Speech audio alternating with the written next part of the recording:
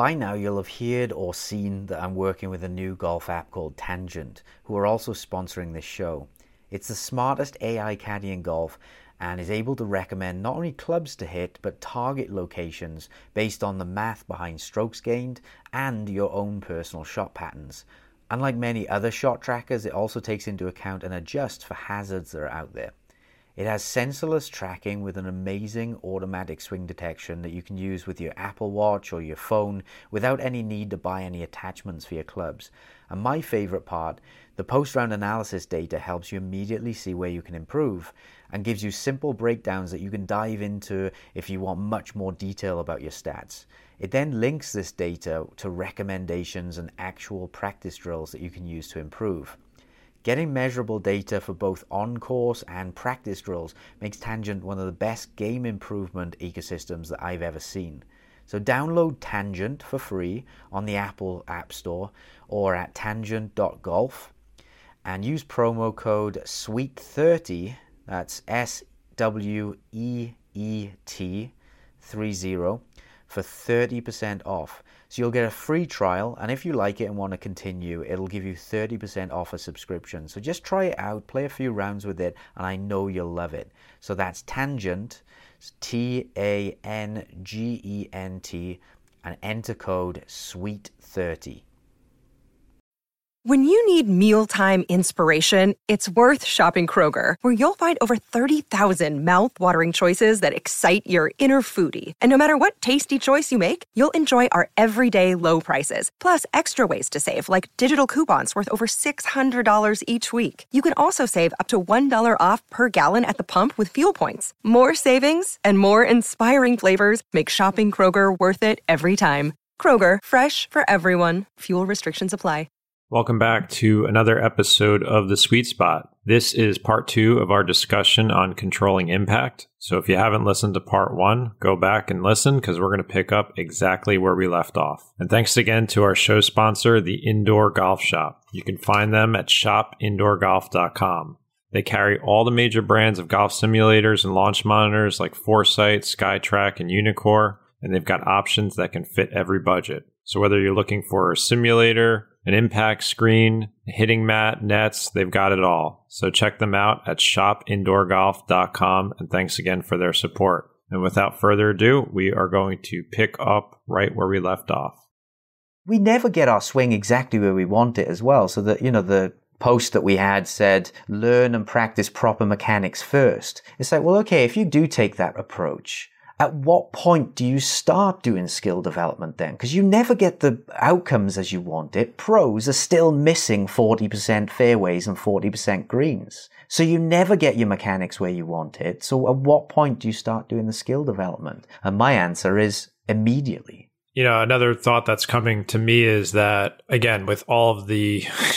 There's a lot of junk on the internet. I just have to say, I'm sure plenty of golfers go on Google and they search how to fix a slice, and then a bunch of articles are going to pop up, and the information is total BS. I'm just going to be very straightforward with people. They're written by people who actually know nothing about golf. They're just trying to rank higher on search engines. So they'll just regurgitate a lot of this stuff. They'll talk about where the wrists are at the top of your swing or grip. And there's all these different mechanical paths you could take to fix this problem. And the issue is that you might be slicing, you don't know why you are slicing, especially you have to almost pin the tail on the donkey and get the right mechanical fix for your problem. So I'd say, yes, that could potentially work. Maybe you will find the right YouTube video or the right article that resonates with you and fixes the problem. I would say for most players, your chance of success is far lower, spinning the roulette wheel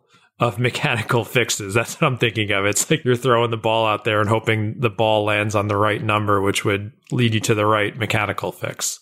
I had a guy last week hitting push slices, and he was actually, when I put him on the quad, his path was in to out. Okay, so his path was maybe 1 or 2 degrees in to out, and his face was between 2 and 4 degrees open. So he was hitting a proper push slice. And it's kind of rare to do this. And I said, well, he said to me, yeah, it's been made worse recently. I did go on the internet and I looked at a video, and they were talking about how a slice is caused by your path being too far left. So I've tried to swing more into out, but it worsened my game. He said he started hitting it fat. And I said, well, yeah, that makes logical sense because your path isn't the issue here. And if you try and swing even more into out, you're going to shift the low point. So, this is a case of where a player's gone on the internet to look at it. It wasn't explained correctly or is explained maybe a bit too generically. And so then he's ended up introducing something to his swing that made things worse.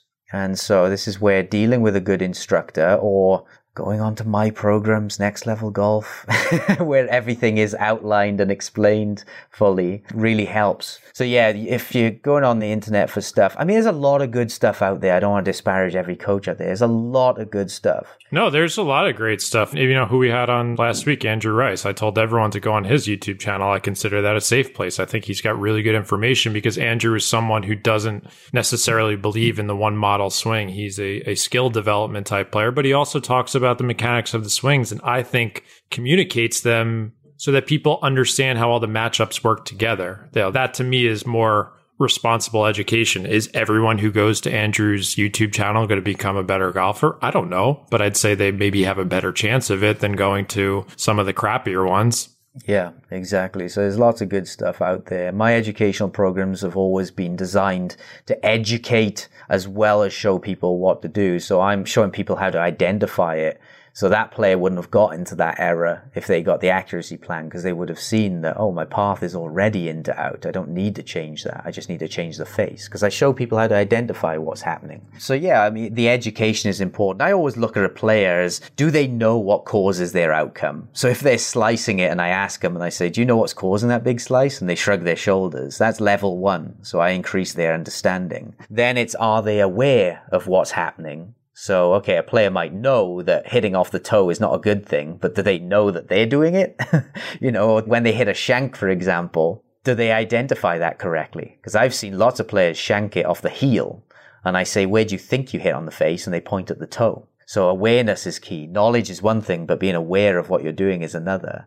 Let me interject here because it was so strange to me. I was playing with a left-handed golfer the other day and they shanked one and I forgot they were a lefty. And I'm like, I just saw the ball going in the opposite direction to the left. And I'm like, how did that happen? I'm thinking, how is that physically possible? And I remembered, oh, he's a lefty. I'd never seen a lefty shank before in person. It just it rattled me.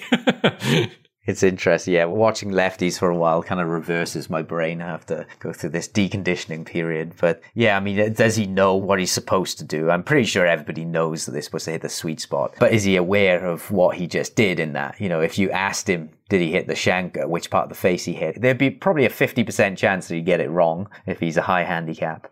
Oh, no, this guy this was in a tournament. He was a legit player. Oh, it was actually just kind of out of the blue. And to his credit, he shrugged it off, made his bogey and got on with the round and played very well. It was actually kind of cool to see, just someone playing well in a tournament late in the round, just out of nowhere, just came out of complete nowhere. And he just kind of laughed at it, almost broke a window on the halfway house. He's like, wouldn't that have been... I thought you said he almost broke wind for a moment. Yeah, well, that would have been even funnier. But he's like, wouldn't it be a great story if I hit the skylight of the halfway house? At this point, I thought it was a very cool reaction in the moment for this guy was a seasoned tournament player. He shrugged it off and went about his business. He knows what happened, but he put it behind him very quickly.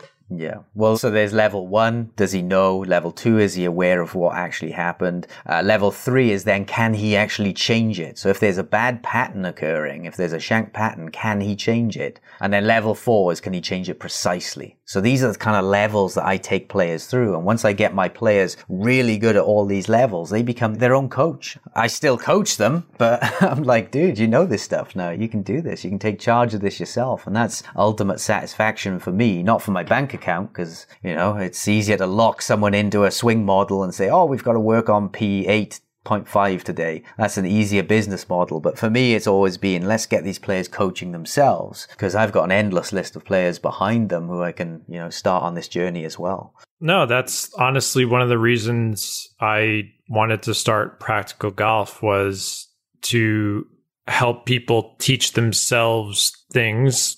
Not necessarily the golf swing, because I like to explore everything but that, but certainly the practice stuff I've figured out, the strategy stuff, the managing expectations stuff. Once you start to understand these things about golf and now I'm kind of currently pushing people to listen to this show because I think we're putting in a different format for people. I guess we're not rendering ourselves useless, but we're trying to arm people with more tools to self-diagnose and coach themselves, because it's not very fun to be hopeless in this game. And there's a lot of hopeless golfers out there. So yeah, I think we continue to get a lot of good feedback. And certainly if someone wants to give us some critical feedback, that's fine too, because I need to hear it and understand it. In this instance, I guess we happen to disagree with the criticism because I do think it's the opposite. I don't think quote unquote proper mechanics exist. They're open to interpretation for each player. There's so many, we did a whole episode on swing matchups and how they can work together, but it's the underlying skill and the ability to adjust technique, which I guess what really skill is that's the real,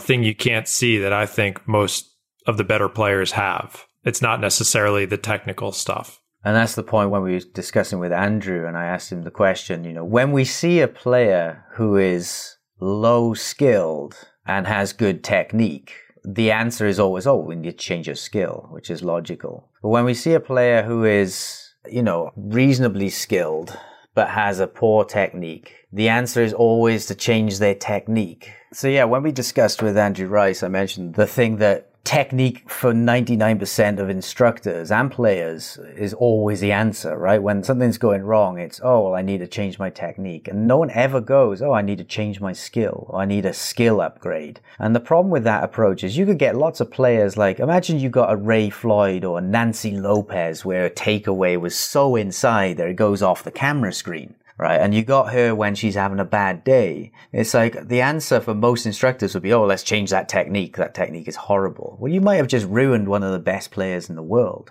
the best players ever to have lived, really. And so, with a Furyk as well. What happens when you got a young Furyk who wasn't as polished, skill-wise and strategy-wise as he was in his peak? You'd get that player, and on the off day, you'd want to tear his swing apart. And luckily, his father protected him from that because, Jim Furyk just upgraded his skills. Maybe not consciously, but through beating thousands and thousands of golf balls and believing in what technique he has, he upgraded his skills. And so my question has always been, well, look, if I get a player who has a bit of a funky technique, but I've seen that on tour, I've seen that inside takeaway on tour before, I'm starting to think, well, what if I kept that technique and just did skill upgrades instead? What would happen? And so I started to explore that, and lo and behold, everybody got better with it. And they got better without their swing necessarily changing. So I thought, this is great. I've got two tools at my disposal. I could go the technical route if I want to, or I could go the skill route. And as I started searching around, I saw no one is talking about how to develop skill. And so that's why I kind of went into that niche, really. And that's why this is such an important and passionate topic for me, this one right here.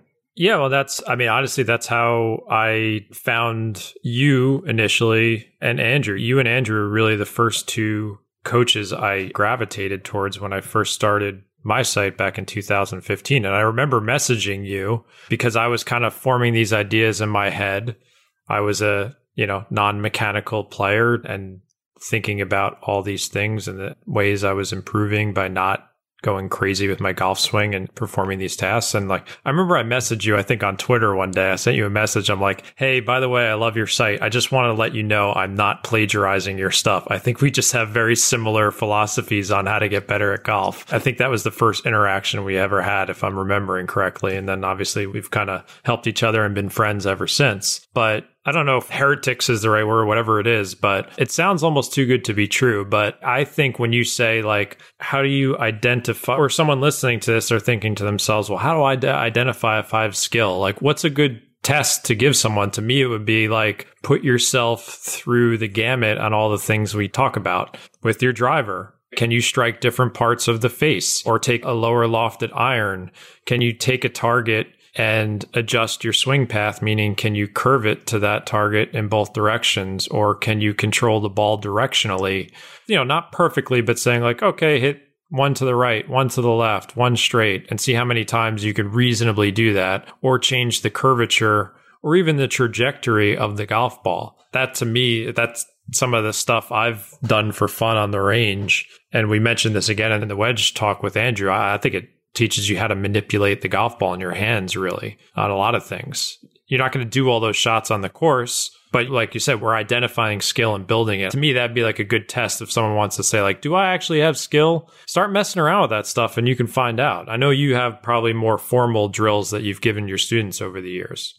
Yeah, well, I've got different types of drills. So some of them are differential practice drills. So that's where you're exploring hitting right, left, toe, heel. So basically exploring what you don't want, but you're doing it in precise amounts and you're doing it intentionally. Then I've got drills called variability drills where you're trying to do what you do want. You're just trying to solve that problem in a different way. So one example of that might be try and hit your ball down towards your target, but start setting up out of the toe. So you're setting up at the toe of the club. You got to figure out how to swing back and strike the sweet spot from there, and then reverse it, set up at the heel, swing back and hit the center. So those are called variability drills. And then I've got loads of different levels for those as well. So I've got complete beginner levels, which, you know, a differential practice drill might be, can you hit the toe with a putting swing that's 6 inches? That might be complete beginner level.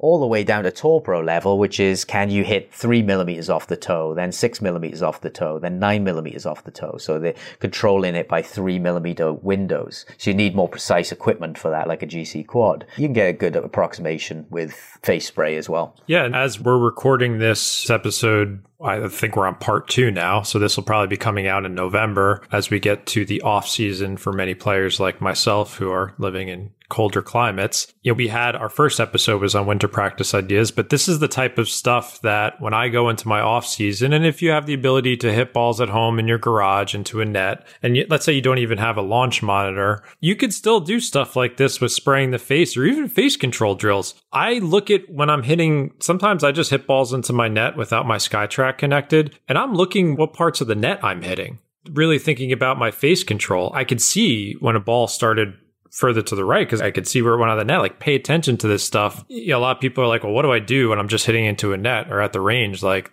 yeah, put yourself through the gamut on this stuff based on your skill level. I think you could start at different points, but these are great, like, off-season things to do. In season as well, but I tend to veer towards them in the off season now. If you were to do them the first ever time, I would do them off season as well, or at least keep them far away from a tournament, because it can be a little disruptive at first. You know, you can imagine if you're trying to hit toe and heel and you've never done it before, you're opening up new things. Whereas once they're reasonably practiced, you know, and that you're talking about maybe a week or a month or so, you can actually get to the point where I have players who do them in season, even pre-tournament sometimes. They'll spend a little time doing these things. But, you know, that's my book, The Practice Manual, is all about how to structure your practice and how to structure your season so you're doing these things at the right points. So I'd agree with you there, John. But yeah, I mean, all this stuff is just so important. I've had players who are, you know, for example, experimenting with face strike in the net. And, you know, they're experimenting with hitting more off the toe. And then all of a sudden they hit the sweet spot for the first ever time. And they go, wow, that felt so good. And I said, yeah, that's because you've been hitting the heel for your entire golfing life. Without even knowing it. Exactly. And this drill has just opened up a new part of the club face. You're actually using the part of the club face you should be now. And so, you know, all this exploring, or the slicer, the guy who hits this weak, high 7-iron that goes 100 yards. And then we work on hooking the ball for a little bit, closing the face down, and they hit it 30 yards farther. They feel compression for the first time in their life, and they go, wow, that's amazing. I'm like, yeah, that's because you've been playing a 45-degree open face most of your life. So these drills are great for experiencing new things, but there's just so many advantages to them. And I remember doing it when I was in high school. My dad built me a net out in our backyard, and I used to take masking tape and put it on my irons because that I had, like, you know, Tour type irons. And that was back then when the center of gravity, the sweet spot, was actually located more towards the heel for players' irons. And I knew that. People told me, geez, that far back? Yeah, these were like bladey blades, whatever you want to call them. And I remember I used to stick masking tape. This is before anyone had figured out the foot spray thing. And I would, because I heard that somewhere, luckily it was actually, you know, decent advice. And I remember doing that practice when I was like 15 or 16. And then I kind of threw it out the window for a decade. But I remember doing that and it being like very eye-opening for the first time. I was like, wow, that's what it feels like to hit it over there. My goal, once I realized there was something else going on other than technique, how could you look at a tour player and 1 week they're on form, the next week they're off? Or how could you look at a player whose swing is clearly a 5 handicap and they're shooting 25 over par? And I'm like, what's the difference here? What is the difference? And that is the unseen skill element, amongst other things. It could be strategy as well, psychology, but skill is a huge portion of that. And like Andrew Rice said, it's unseen, but my goal has been to always say, well, okay, it's unseen, but can we still measure it? Can I define it? And can I measure it? Because if I can measure it, I can then test it. And if I can test it, I can develop it. And so, I've got all these different structured plans for players. And in the lesson I'm going to with you, look at your skill level and see, what are you in face strike? Are you a scratch handicap at face strike, or are you like a 25 handicap at face strike? Are you a pro at face strike? Maybe you're a pro at face strike and ground strike, but you're a 7 handicap at face direction, and that's your limiting part. So you can develop all of these skills and you can see where your weaknesses are. And, with skills, I would talk about the 3 core skills, right? If all you have to do as a golfer is work on ground contact and face contact, in fact, you could combine that into one skill, right? Because that is striking the ground in one spot. If you can do that, you'll hit the sweet spot and the ground in the right place. And then the other core skill is face direction. Those are the main ones that I would look at. I know Andrew Rice looks more at performance skills. So like, can you get the ball to finish where you want? Can you hit higher trajectories, lower trajectories? So those are more performance related skills or outcome related skills, which I have a lot of as well. I love those things. But in terms of impact skills, you can go into any impact factor. Do you remember how many impact factors there are, John? 7. Perfect. Well done. You've been listening to all my stuff. Yes, there are 7 impact factors. So we've talked about the big 3. You could talk about path then. So I could, using something like the nail drill, we could say, right, can you change your path by 2 degrees each time or 4 degrees each time, whatever your skill level is. You could even go into more esoteric skills like, can you change the dynamic loft? I don't see these ones as hugely important for most golfers. These are going to be the refinement skills that when you get to like scratch level, you're going to be working on those. Can you change angle of attack? That's reasonably important for most players because you're going to experience different lies on the course. So, I went through a gamut of skill tests with a player the other day where we were changing angle of attack. It's a really simple thought I give them. I just said, imagine that you're hitting a spot on the ground that's farther forward of the ball and their angle of attack changed. And I said, now imagine that spot is closer to the ball. So you're just picking that spot where the ball is and their angle of attack got shallower. So a really simple concept, but we went through then how to, I pushed them. How steep can you get the angle of attack? I think we got down to -12. And then can you hit up on it and still hit a functional shot? And I think they got to about +2 where they found it was almost impossible to hit anything not thin or fat after that point. So all these skills, every single one of the 7 impact laws can be tested, but I always boil things down simply into those 3 or 2 core skills.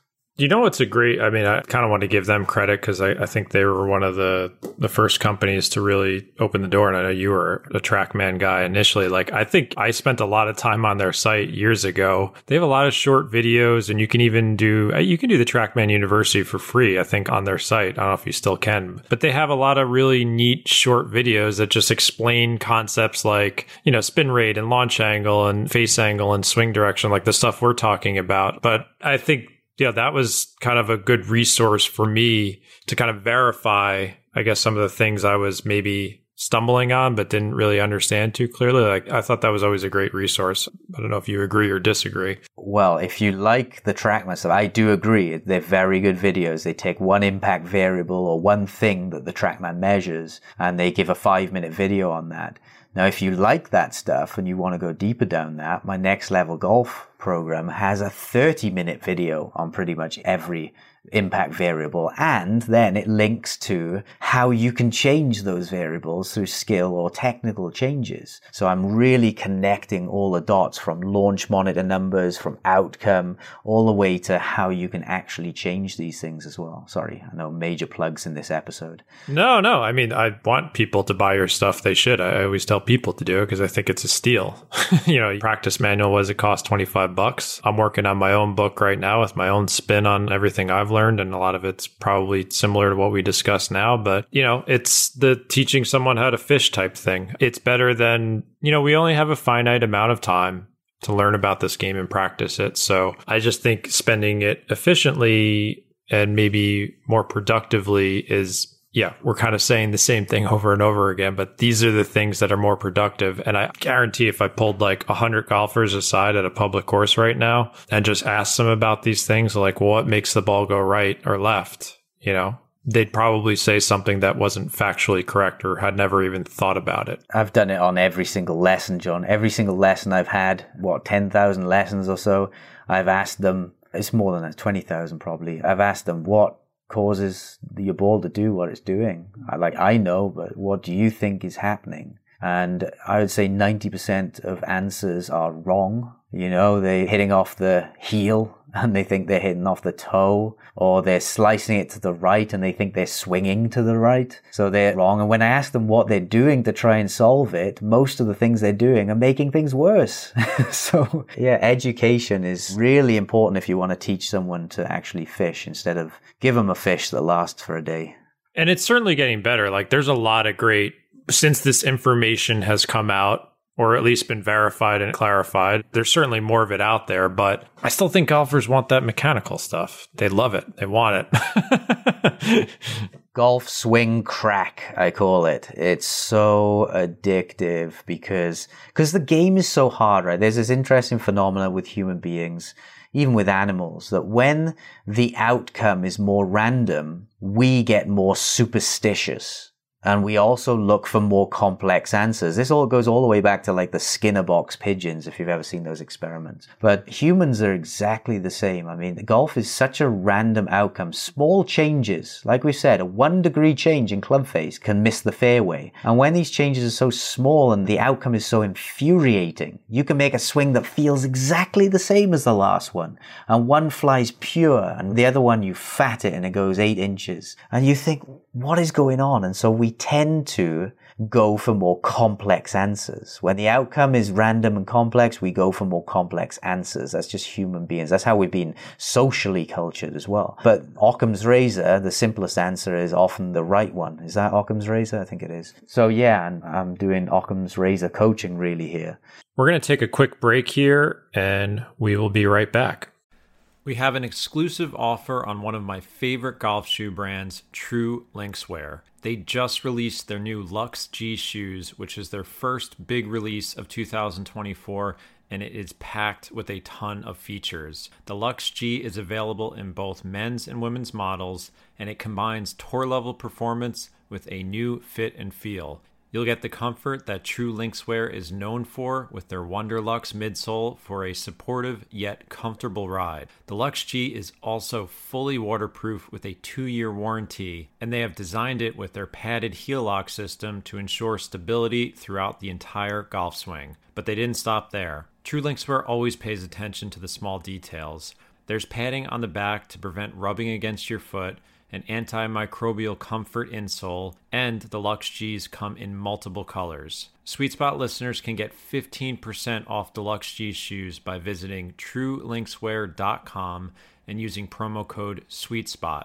Once again, that's truelinkswear.com and use promo code SweetSpot, that's one word, to get 15% off their new Luxe G shoes. When you're hiring for your small business, you want to find quality professionals that are right for the role. That's why you have to check out LinkedIn Jobs. LinkedIn Jobs has the tools to help find the right professionals for your team faster and for free. You can post your job for free at linkedin.com/sweetspot. LinkedIn is not just a job board. It helps you hire professionals you cannot find anywhere else, even those who aren't actively searching for a new job, but might be open to a new perfect role.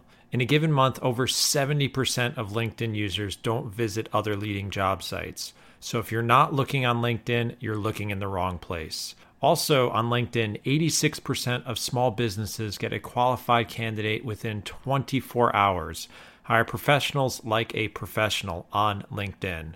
Just recently, they even launched a new feature that helps you write your job description, making the process even easier and quicker. And they know that small business owners like myself and Adam are wearing so many hats and might not have the resources to hire, so it's a great place to get help. Now, here's what you can do.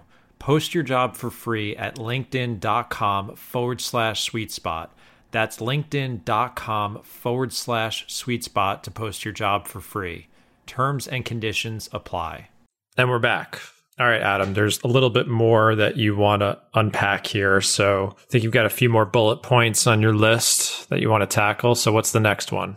So the note was made in that comment, are you working with a good instructor to learn mechanics first? And then he says, then impact will automatically happen.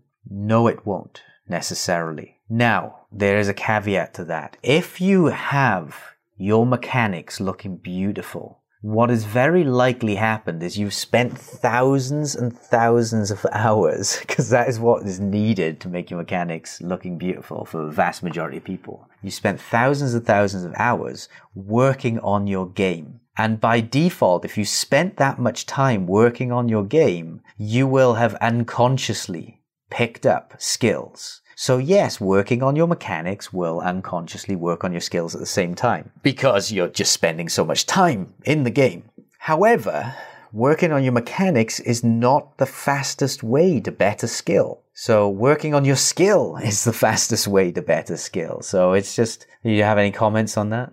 I actually have a perfect example of this. I had kind of a backwards relationship with golf. Usually it's like a dad who loves golf, bringing their son into it. My dad never played golf as a child. And, I played a lot of sports and he always supported what I did. So he decided to take up golf when he turned 50 or somewhere around there. And he was like, okay, I'm going to take this up and, you can help me. And my dad's like a super, Scott Fawcett said in his episode, golf attracts type A people. And my dad is very type A, very mechanical, wasn't an engineer, but has an engineering type mind. In any event, he spent a lot of time obsessing about mechanics when he first took up the game, and he actually got fairly good quickly. But what happened was, and it was really kind of the genesis of practical golf, watching him, it kind of reminded me all this stuff. He got so obsessed with the mechanics that every week he was, spending 4 hours on the range. He was taking lessons and he just wouldn't let up. And one day,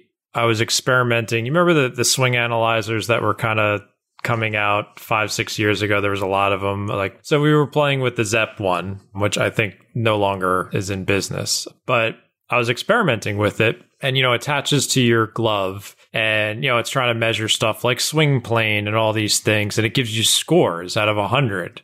And I, at the time, was, probably a 1 or 2 handicap. I was getting pretty good. And he was, your classic 9,500 type shooter. My dad goes on this thing. I go on this thing. He's spraying the ball all over the place, cannot control the face. This thing's telling him his swing plane is perfect. He's getting 90 out of 100. He's getting all these top green scores. And I go on it and it's 53, 62, red territory, orange territory. And I'm hitting, pretty good golf shots. And that memory always sticks with me because I think it's a perfect example of what you're discussing. His swing actually aesthetically looked nicer than mine. It was actually quite on plane. He had done a good job of emulating what he was seeing on TV and what the instructors were telling him. His main frustration was he'd go out on the course and lose 10 balls. John, this is why. Have you seen these AI apps that are coming out that measure? And they look pretty cool, and I'll be interested, but... Oh, yeah. They do. I think that's the next generation of it, but I'm still a little skeptical that a computer-based program is going to take someone's swing and say, do that, and that, and they'll be fixed. And yep, on your way, you're a better golfer now. Well, someone asked me the other day, Adam, are you not worried that your job is going to become obsolete in the future by the AI apps? And I laugh. It might create more opportunities for you. I'm there are going to be so many golfers who get on these things and are tinkering with everything. And they're oh my God, I'm getting my numbers better on this AI app and I'm hitting it worse. I just don't understand it. So they're going to come to me and I'm going to say, yeah, this is is why you're hitting it worse, because this impact factor is out. These AI apps don't look at that. So yeah, it's going to cause, I'm sure there'll be some people who benefit from it. I'm sure there are some things that those AI apps can help people with, like overall posture or something. I bet there are a load of tour pros you could stick on those AI apps who would get low scores on it. And yet they're raking in millions each week. So yeah, someone like Daniel Berger comes to mind, like very unorthodox looking swing, or even like look at Ricky Fowler, who kept changing and changing his golf swing.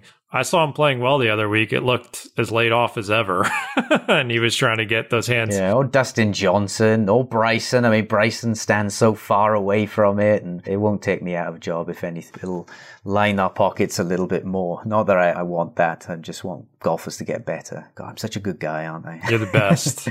Yes.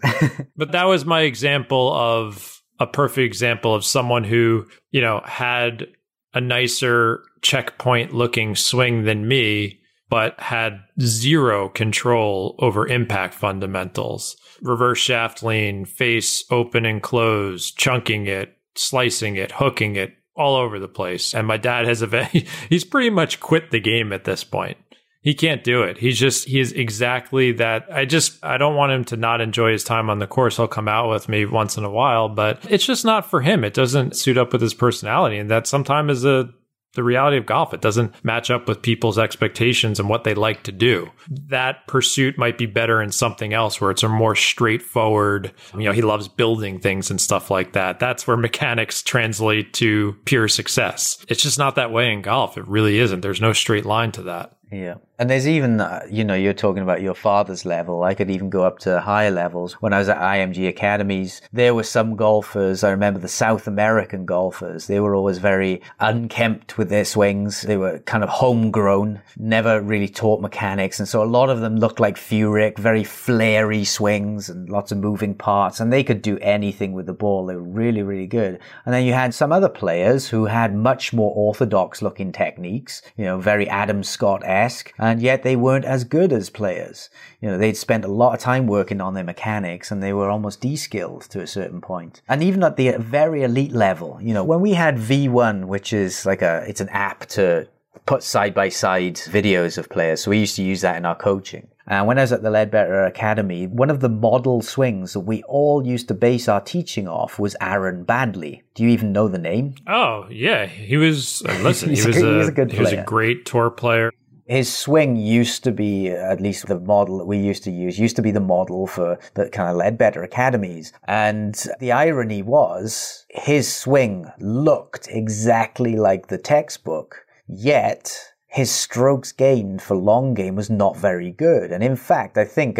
he was an incredible putter. Yeah, exactly. I think, obviously, he's still a good ball strike and stuff, but it was never up to par. Like, you could take someone with a much less orthodox swing like Furyk or Dustin Johnson or Matt Wolff or Hovland or anything like that, and those guys were much better ball strikers. And yet we were using this guy as the model. It didn't make sense in my mind. And so that, again, I was looking at, what is the difference with Baddeley then? If his swing is looking like the model, yet his strokes gained off the tee and tee to green is not as good, what is the difference? And it came down to impact. So yeah, at all levels these things can apply. We've all seen that guy, you look at his swing and you think, oh my god, how does he hit a ball? And then he just punts it down the middle of the fairway every time. And then you see that other golfer, I get loads of them, right, when people come for lessons with me online and they send me their swings. I've seen some killer looking swings. I've seen some really good looking swings, and they tell me their handicap's like 15. I'm like, dude, this is not a 15 handicap swing. I'm going to give you a couple of things to work on, but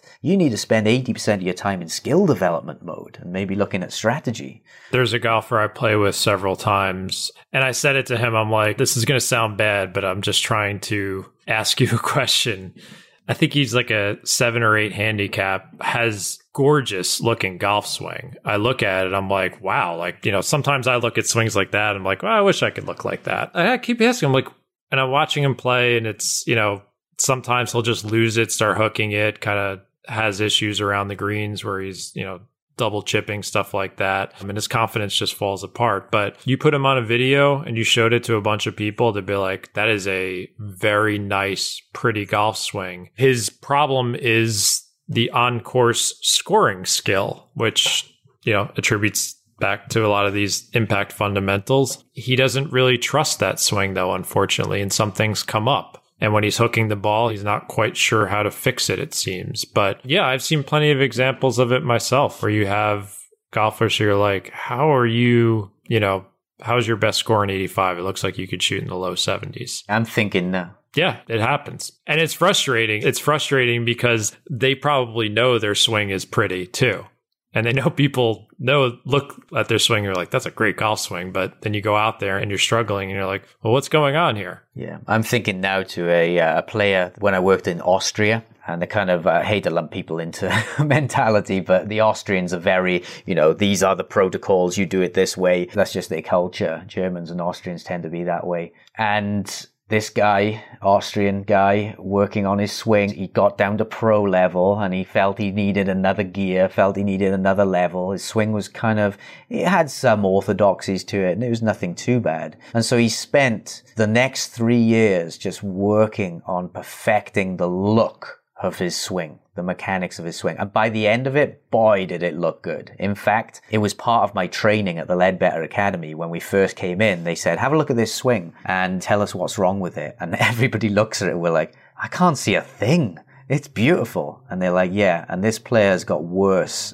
since. And they showed us the before and after. And they say, which is the better swing? And everybody goes, well, that one on the right. And they say, well, the one on the left used to shoot 4 under par every time. And the one on the right can't break par anymore. So it was a real eye opener for us to see that, oh my God, this swing can look so beautiful and can get better. Yet that player can get worse for many reasons. He de-skilled his impact. He was unconfident with the swing. It wasn't ingrained. And you can just go down this rabbit hole with mechanics where you start thinking so much about certain things that your body loses the coordination between all of the variables. So yeah, so many different topics we can go through with this. But what's next on your checklist of stuff you wanted to cover here? I know you got a list there. Yeah, so I got another one. I put this reverse the argument. So you could take that discussion that the guy gave of controlling. I'm starting to feel really bad now that we're picking on this loyal listener because I don't want it to seem that way because they probably identify themselves at this point. But if you're listening and you know who you are, do not worry. We don't take offense to this. This is really feedback that you've gotten throughout your,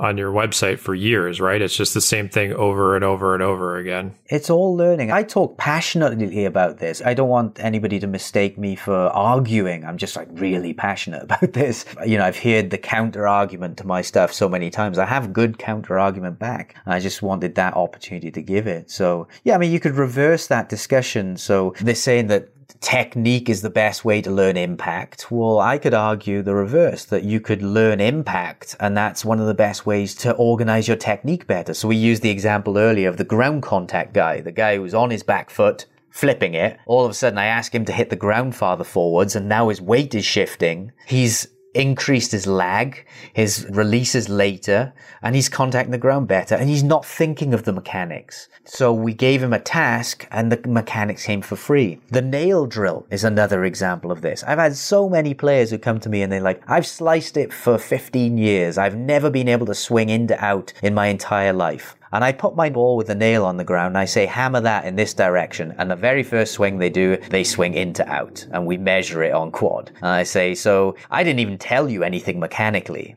And sometimes I'll video their swing and I'll say, oh, look, all that stuff you were talking about, the club shaft being steep, the hands being too far in front of you, the sequence being out. Well, all those things just fixed themselves in one swing and I didn't have to tell you anything about it. So, sometimes the task and the impact focus can improve the technique itself. So it's reverse organizing, like I say. I hope I don't butcher this anecdote, but I'm thinking of that Harvey Penick. It's potentially from the Little Red Book. My brain's under the tree, right? Yeah, where he just I guess there's the player who's struggling hitting the ball too high. And he just puts them in front of a tree and he says, here's a bunch of balls. He walks away and then he comes back. And then the player has figured out, essentially, I'm assuming, how to de-loft the club because they have this massive tree in front of them and they have to keep it below the branch. I actually still find that interesting when I'm presented with physical, things on the golf course, like the few times a year where I'm going to try and hit a cut shot where I think I can do it around a tree, I usually can pull it off quite nicely when I have that physical barrier in front of me, but I would never try and do it just out into the abyss that's the golf course of just plain air. So yeah, the cues like that, whether you physically showed someone the nail, I'm assuming you had a golf ball with a nail on it and you're like, make it go that way, or like that example of Harvey Penick with the tree. Again, that's kind of like the self-organization thing that leads to more of those mechanical changes happening without thinking about them. Yeah, I wrote an entire article on that very thing that I think I called it Harvey Penick was way ahead of his time, because he used in that anecdote essentially a constraint. So this constraint was an environmental one. So he asked that player to go over and hit balls underneath the tree limb, and he would come and talk to him later. And obviously he went and talked to him later and the guy had fixed his problems. Well, Harvey Penick obviously knew, well, if I try and get that player to hit the ball lower, they're going to tap into instincts that will automatically move the low point forward. So they're going to start striking it better and presenting more forward shaft lean. So he gave them a task and it self-organized the movement pattern. So yeah, it's an example of a constraint-led approach to learning, a very outcome-led skill. And so yeah, I use mixtures of those. The towel drill is an example of that as well. So I did it where you place a ball on the ground and you put a towel behind it, maybe 4 or 5 inches behind it, and you're trying to strike the towel or guitar pick. And that effectively eliminates fat and thin shots. So yeah, that's another constraint. If you're too much on your back foot when you do that towel drill, you'll smack the towel and you'll have to start again. So give someone 5-10 minutes on that drill and they'll automatically figure it out. What do you think about, like, someone had posted a video on Twitter the other day of Payne Stewart. This was a while back, obviously. His drill that he used when he was struggling with a slice, he would shove an alignment rod into the ground that essentially forced him to come underneath and inside more versus, had he gone in the opposite direction, he'd be smacking that alignment rod. Do you like stuff like that? I don't tend to do them. One of the reasons I don't is because they're dangerous. When people start to hit alignment sticks and things, they can break clubs or, alignment sticks. I've seen them come out of the ground and poke people in the eye. There was another video did you see the guy, the video broke his, he broke his, I think Mark Crossfield posted it. You can check his Twitter profile for it. But there's a guy trying to stop coming from in to out. And he was doing it in his living room and he broke his glass table. It was pretty funny. That was a constraint. He broke something. So yeah, he could have killed himself with a shard of glass. So your point's well taken.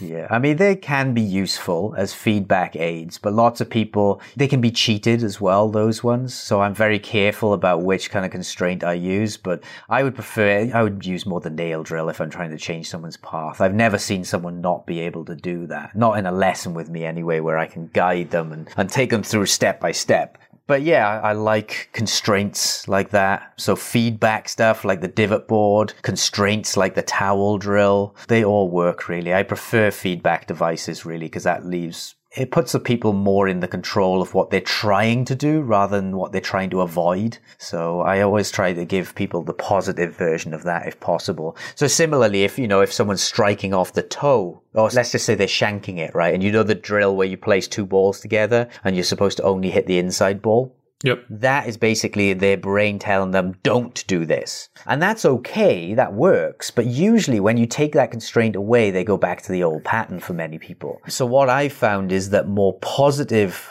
intention-based versions of that. So, the 3D aim point that I do where I spray spots on the ground. So I spray spots closer to them, or maybe I put a tee and I put it closer to them and I say, hit the ball and the tee. So that's a more positive thing because they're trying to do something. They're trying to do something instead of trying to avoid something. And that tends to hold up better when they go on the course for some reason. I have no idea why, but it seems to be that way.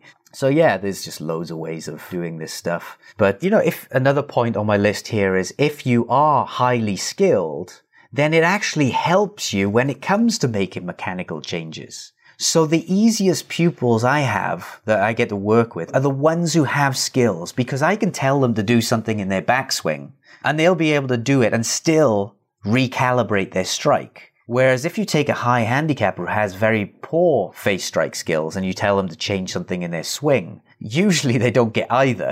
They'll not get the swing thing that they want because they're not well versed at making changes in their swing. And usually something will go wrong at impact that needs recalibrating, and now they don't have the skills to be able to do it. Whereas when you have a pupil, I'm the perfect example of this. If you ask me to change my swing, I can do it.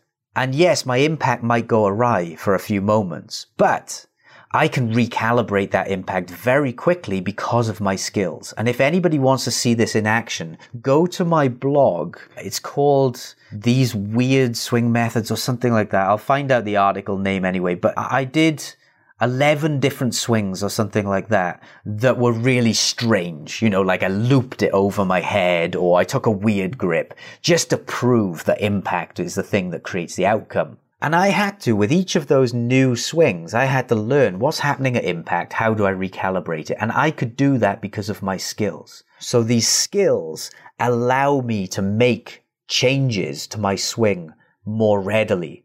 So if you are a mechanical player, then skill development is only going to support that, not hinder it. Yeah, I think exploring that process is one of the things that I think illustrates it clearly because, again, you're totally changing the mechanics of the swing, but creating the same result, which is, striking it well on the face and then controlling the face to path and then hitting a functional golf shot. That's the unseen thing. You're seeing all these wacky swings, but if you could do 10 different ones and get the same result, what's the common theme?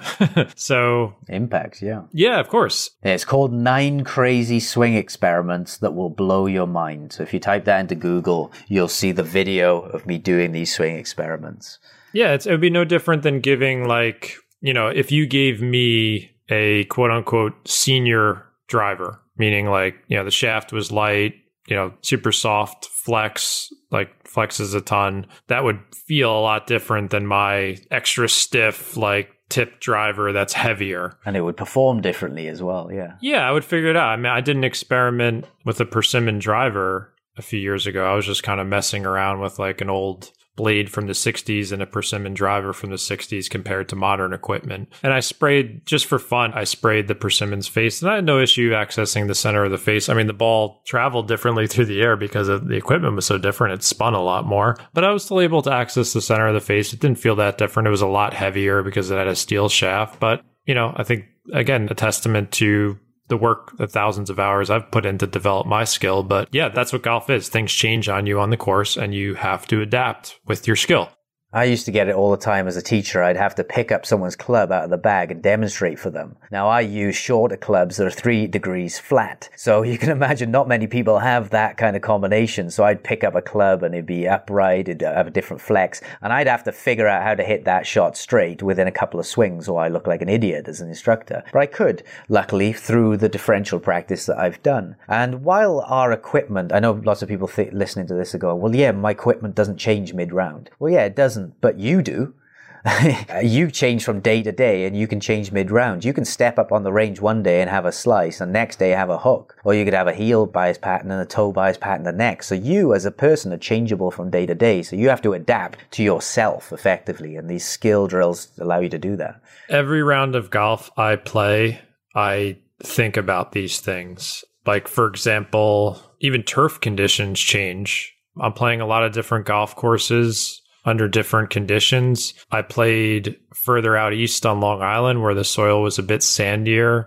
And this was in a tournament where they mowed the areas around the green super tight. The grain is going against you. And I showed up. I think I had one hole early in the tournament where I chunked one and I was like, oh boy. And I really had to adjust my ball position and shaft lean towards the end of the round. I was like, it scared me a bit, to be honest with you. And I'm like, I think the only way I can manage functional contact here is by moving this further back in my stance and doing the shaft lean thing and just getting the ball first and digging more. Because if I go with the neutral, trying to maybe skim it with the bounce, I just didn't feel confident that the soil really threw me for a loop and I had to make a change. And I wasn't hitting great wedge shots, but I wasn't chunking them either. So these things show up all the time. Well, look at me as an example now because I've hurt my hip. By the way, everybody, it's not golf related. My wife went to hit me. It sounded like a domestic abuse here. We were play joking around. She went to hit me. I tried to get out of the way and twisted my hip. But yeah, that's completely changed my swing. my body is stalling through impact because I can't rotate through impact and my hands are flipping over and effectively I'm hitting everything left. But I'm able to at least, quickly figure out a solution to that. So when we played, I started out hitting it left, but I figured out how to change it. Yeah, this was happening on our epic match at TPC Sawgrass, which was our second simulator round where your hip was hurting more. And I was like, geez, this guy's pulling everything. And then, you fixed it. Yeah, so it's like that ability. I know you're not always going to get injured or anything, but these skills, they allow you. So I know in the future when my body ages and, new injuries pop up, my flexibility declines, I'll still be able to play decent golf because I'll be able to take my new body and my old swing and I'll be able to make it function to the best of its ability. And that's a huge part of this, is that skill development allows you to take the technique you have, even if it's horrible. Take the technique you have and get the most out of it. Whether your technique is beautiful like Adam Scott's or whether it's horrible like some of my crazy swing experiments, you will be able to get the most out of it. So there is no time where you shouldn't be working on skill development. I use the analogy of a glass. I say that, the size of the glass is your technique, quality of your technique. So yeah, you're going to be limited to a certain extent by your technique. If your technique is absolutely horrible and you can't hit a straight shot, that's going to be a limiter. But whether you reach your technique potential or whether you fill that glass is going to be more product of your skill development. So we need to work on both, really. And I see way too many golfers with big glasses that are half empty because they're not filling it with skill development. I think we're getting towards the end here now. We've spent over 2 hours making our case, but we can wrap up. No, I honestly, I as long as people listen to this show, we're going to keep coming back to it. And if someone says like, oh, well, this is getting boring, it's no different than, I hate to make this analogy because it's kind of silly, but there's some elements that are the same. When you ever hear, I was a Michael Jordan fanatic as a child. And when you hear about what made great team athletes like him so great, was that when he showed up to the Bulls, there was a very undisciplined, poorly coached team. And they wouldn't even practice the basic stuff because we're professional basketball players. We don't have to do the basics. And he went in there and he obsessed over getting the small details and the fundamentals correct. Again, this is not an apples to apples comparison. I think a lot of golfers don't know about this stuff, or even if they did hear about it, they're like, oh, that's just too basic. That can't be the answer. It's got to be somewhere in the mechanics of my swing. Oh, John, I've had so many golfers when I go through this skill stuff, and these are golfers who've had not thousands of lessons, but hundreds of lessons maybe, read everything out there, watched millions of YouTube videos, and then, we change something at impact, and they go, why didn't no one tell me about this? I'm like, what do you mean? And I said, well, everything I've ever learned was about my takeaway or my backswing or this or that. And no one ever got me to focus on impact like you did in this lesson. I'm like, I've been wasting my time for years. And I said, well, it's maybe not time wasted, but you could have fast forwarded certain things, definitely. Yeah, I still think people can arrive at the skill destination even with that. But like you said, they have a lower chance of success. They might not get there, or it might take a lot longer. Slower. Yeah, exactly. I'm probably one of those people too. I spent many years focusing on the wrong things, but somewhere in there I was being athletic and figuring it out and paying attention and maybe being a little intuitive, and then eventually got there. But I think our role as coaches on this show, if you're coming to us as your kind of virtual golf coaches, a lot of people are showing up week after week, and we deeply appreciate that. We're going to continue to beat this drum because it's that important. And I think that's what a lot of coaching is reminding people of the same message, because over time, as this game throws a lot of variables at you in days where things are not going well, no matter what, you can do all the skill intervention you want. Sometimes it just doesn't work. You'll be tempted to go back to maybe those YouTube videos and go back to like, well, maybe my shaft position in this thing. I just think you've got a better chance on this side of the fence. Not to say it, and to get back to your point, it's not to say you can't do that at all. It's just like, if you're not working on the skill and being cognizant of what's going on in your ball flight and working backward to those impact fundamentals, you've got a better chance of making those adjustments over the long haul. Yeah, it's so tempting when you're having a bad day, right? Whatever you're working on, whether it's you're trying to fix it through a skill approach or even you have a swing thought and it stops working, it's so tempting to jump ship and trying to find something new, because I think deep down everybody believes there's some kind of secret out there. There's this one thing that's going to light up their game and it will stay the same forever. The reality is it isn't. When you find something that usually, makes you hit it better instantly, usually it goes after a while. So we just need to be aware of the big three. We need to adapt to what's happening. That's my big thing. And I think the bottom line with all of this is there is no swing technique that's going to guarantee good impact positions. There are things that could correlate to it, but there's no swing technique that's going to guarantee good impact positions. So you have to dedicate some time to learning to control impact directly through skill development approaches. I think let's just end it there. I think we've said all we have to say. We'll probably address this again in the future in a different way, but I thought it was important to spend this time on this concept again. I think we probably approached it in a little bit different a way, but hopefully everyone got something out of this. So is that it? Are we done? Yeah, and start on your impact development straight away. Don't wait for your technique to be in this magical place that never ever exists in the beginning and you'll never even get to if it did exist. Don't wait for that to happen before you start skill development approaches. Start them now, because they'll only support your technical development as well. And my last piece on this is a big plug for my Next Level Golf program. So that, or any of my programs really, but Next Level Golf is where if you really want to dive in, I go through all the outcomes, all the impact variables that create those outcomes. So you're very educated on them. And then I go through skill development for each of those impact variables, as well as technical changes. I don't disregard the technical. I do show you that stuff. And I show you then how to even structure your practice so you're doing the right amounts at the right time. And then I even show you how matchups work. So you start developing an understanding of why different pros look different, and why different things can be acceptable, and why your swing doesn't have to look like a certain model. So that's my major plug. John, where can people find you? You can find me at practical-golf.com. And of course, thanks to our show sponsor, the Indoor Golf Shop, you can find them at shopindoorgolf.com. If you're in the market for a golf simulator, a launch monitor, like some of the stuff Adam and I have been talking about, looking for hitting mats, practice nets, impact screens, projectors, whatever you need to build your indoor golf setup, they've got experts who can help you with the technology. Sometimes it's intimidating. You can give them a call. So check out the Indoor Golf Shop. You can find them at shopindoorgolf.com. Thanks again for their support. I didn't give my website. It's adamyounggolf.com. I hope people know it by now, but yeah. I think they know where to find you at this point. And in a closing thought, we're open to all types of feedback. So keep it coming. People message me every day. People message Adam every day. We greatly appreciate the support. And we will be back next time with a new episode.